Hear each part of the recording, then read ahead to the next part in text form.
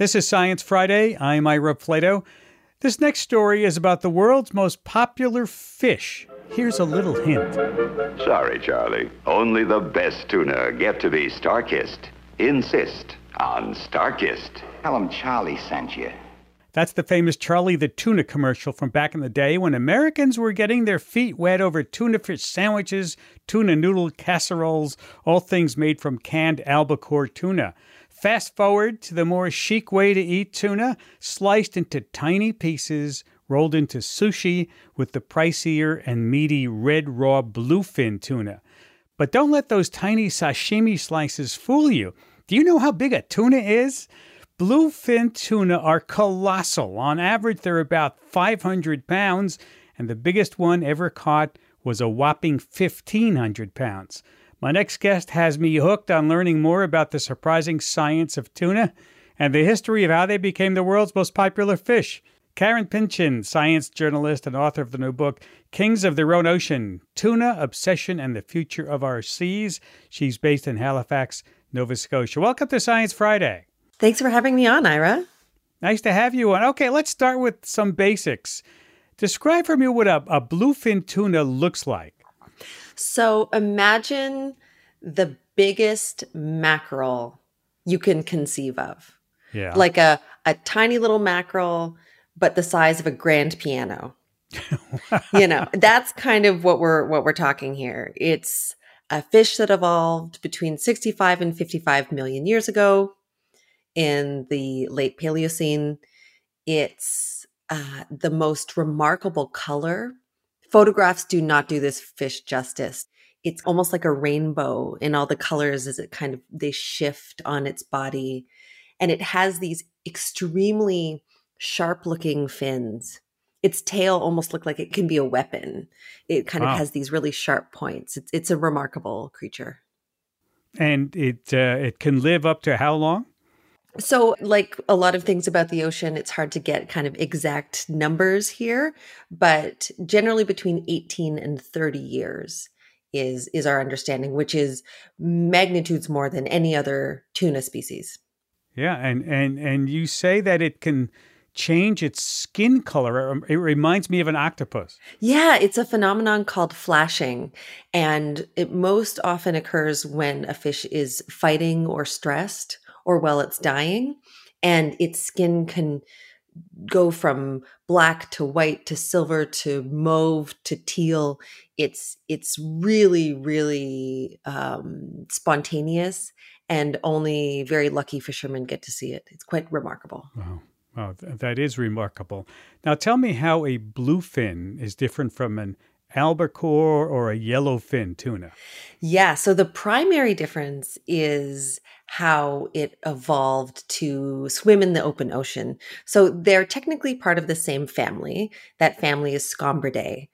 But very early on, back when the continents were still connected and you had the Tethys Sea, it was a precursor to the Mediterranean. That was where the bluefin tuna evolved. And then as the continents separated and the bluefin had to go farther afield into the Atlantic Ocean to find food, it developed this incredible system called a rete mirabile system. It's like a heat pump in its body, essentially, and it allows it to be warm-bodied. So it takes all the heat that a lot of other fish would lose through their gills and actually recycles that heat back into its muscles, its brain, its eyes, allowing it to really make these remarkable speeds. An example of that is in 1962, one fish that was tagged by a scientist near the Bahamas migrated 10,000 kilometers in 50 days and was caught off the coast of Norway. So that's like 5 consecutive marathons a day for more than a month. That is amazing. And tuna have a sort of third eye, right? Yes. This is one of my favorite tuna facts is that it has a little translucent window called a pineal window on the top of its head. And that's connected to an organ in its brain, like a piece of cartilage that essentially senses light. And so it does these incredible, super deep dives called spike dives, very often when it's breeding and spawning. And that little window allows it to sense light and day and depth. That is cool. So, okay, how did you get hooked on tuna? What drew you into researching and writing a book about this fish? I mean, I've loved tuna for my whole life, eating it, that is, but you're researching it. What drew you in? Yeah, so I'm part of a generation that has been taught our whole lives, save the bluefin. That has been Yeah, the mantra, right? Is that by eating this fish, you're somehow morally complicit in its, oncoming extinction.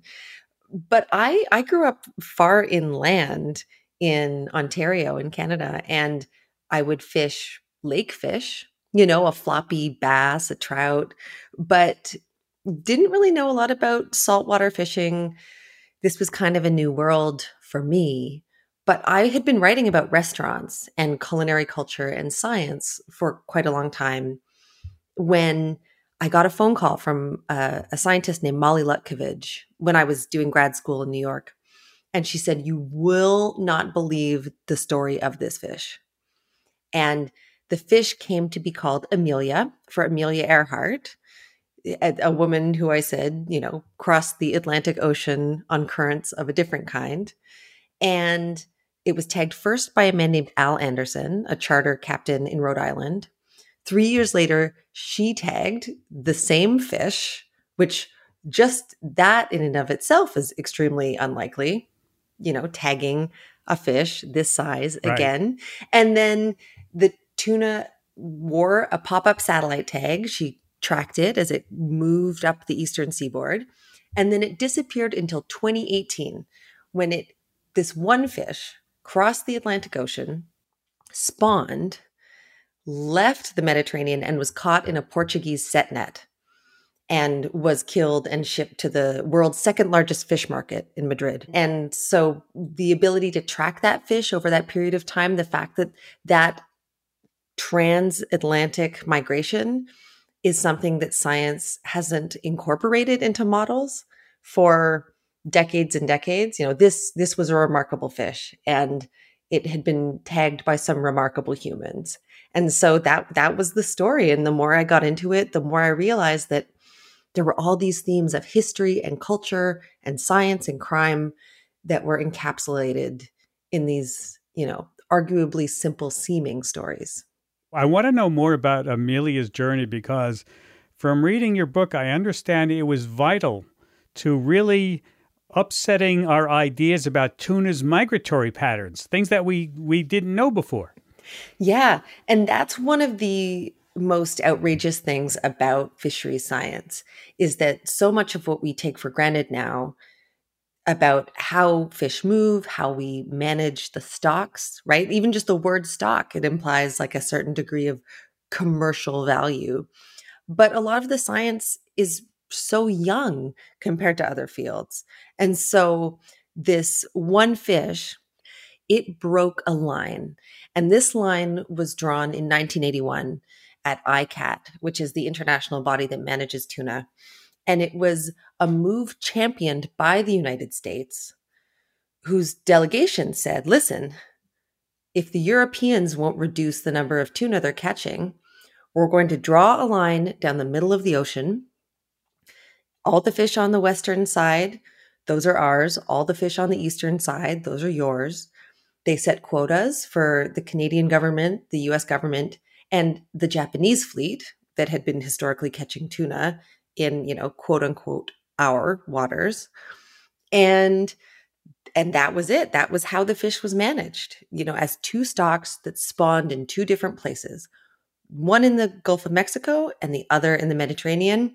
And that any fish that kind of went back and forth, they were considered anomalous. Huh. And over decades of dedicated tagging and tracking these fish from the air and watching catch landings and analyzing the otoliths, the tiny little ear bones, scientists are starting to understand that maybe this framework that set all these quotas and determined international management, maybe they're just not useful anymore. Right. Right. They're not accurate. In the book, you chart the story of Al Anderson, a fisherman based in Narragansett, Rhode Island. His business model was taking out people on his boat where he tagged bluefin tuna and then putting the tuna back in the ocean. I mean, what can his story help us understand better about the bluefin tuna? I think first off is the power of the individual action in the face of something that seems incomprehensible, right? Tagging Right. one fish and putting it back into the ocean, this huge body of water, what are the chances it'll come back? And he was doing this by himself, Yeah, right? yeah, yeah. Just one man on a boat. Sometimes he had a first mate. He collaborated with a Woods Hole scientist named Frank Mather III, who pioneered giant bluefin tagging in the US. He loved the respectability, I think, that the tagging gave him. He loved the data that he would get back Right. out of it. And and I get into his personal story. He had a very hard childhood and teen years and parental situation, and he used the tuna as a way to kind of and striped bass, which he tagged as well. Over his lifetime, he tagged more than 60,000 fish, and Okay. about 5,000 of those were juvenile bluefin tuna. And I think ultimately it's this idea that, do you have to be a perfect person in order to do interesting or good or useful science, even if it's citizen science? And I think that's kind of the thing that helped me develop a real affection for Al, who passed away before I even had the chance to discover his story. Walk me through a bit about bluefin tuna history and popularity, because I remember there was a time where the tuna were being overfished. I think it was in the 1990s, right? How did their numbers eventually rebound?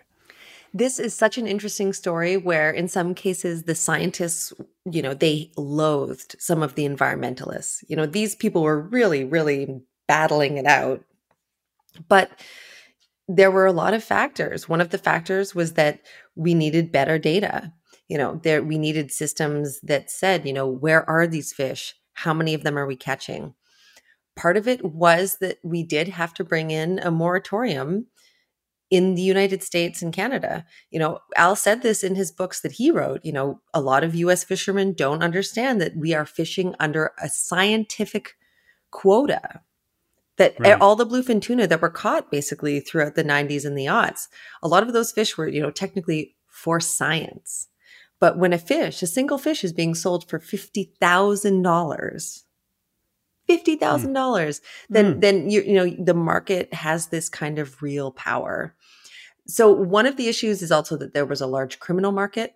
When something has that kind of value, when you have that kind of demand, there's a real scramble. And then the last thing is that the quotas that were being set internationally, the body that I mentioned, ICAT, it was rife with political influence. The science was just, the scientists would say, maybe this year we should catch only 10,000 metric tons.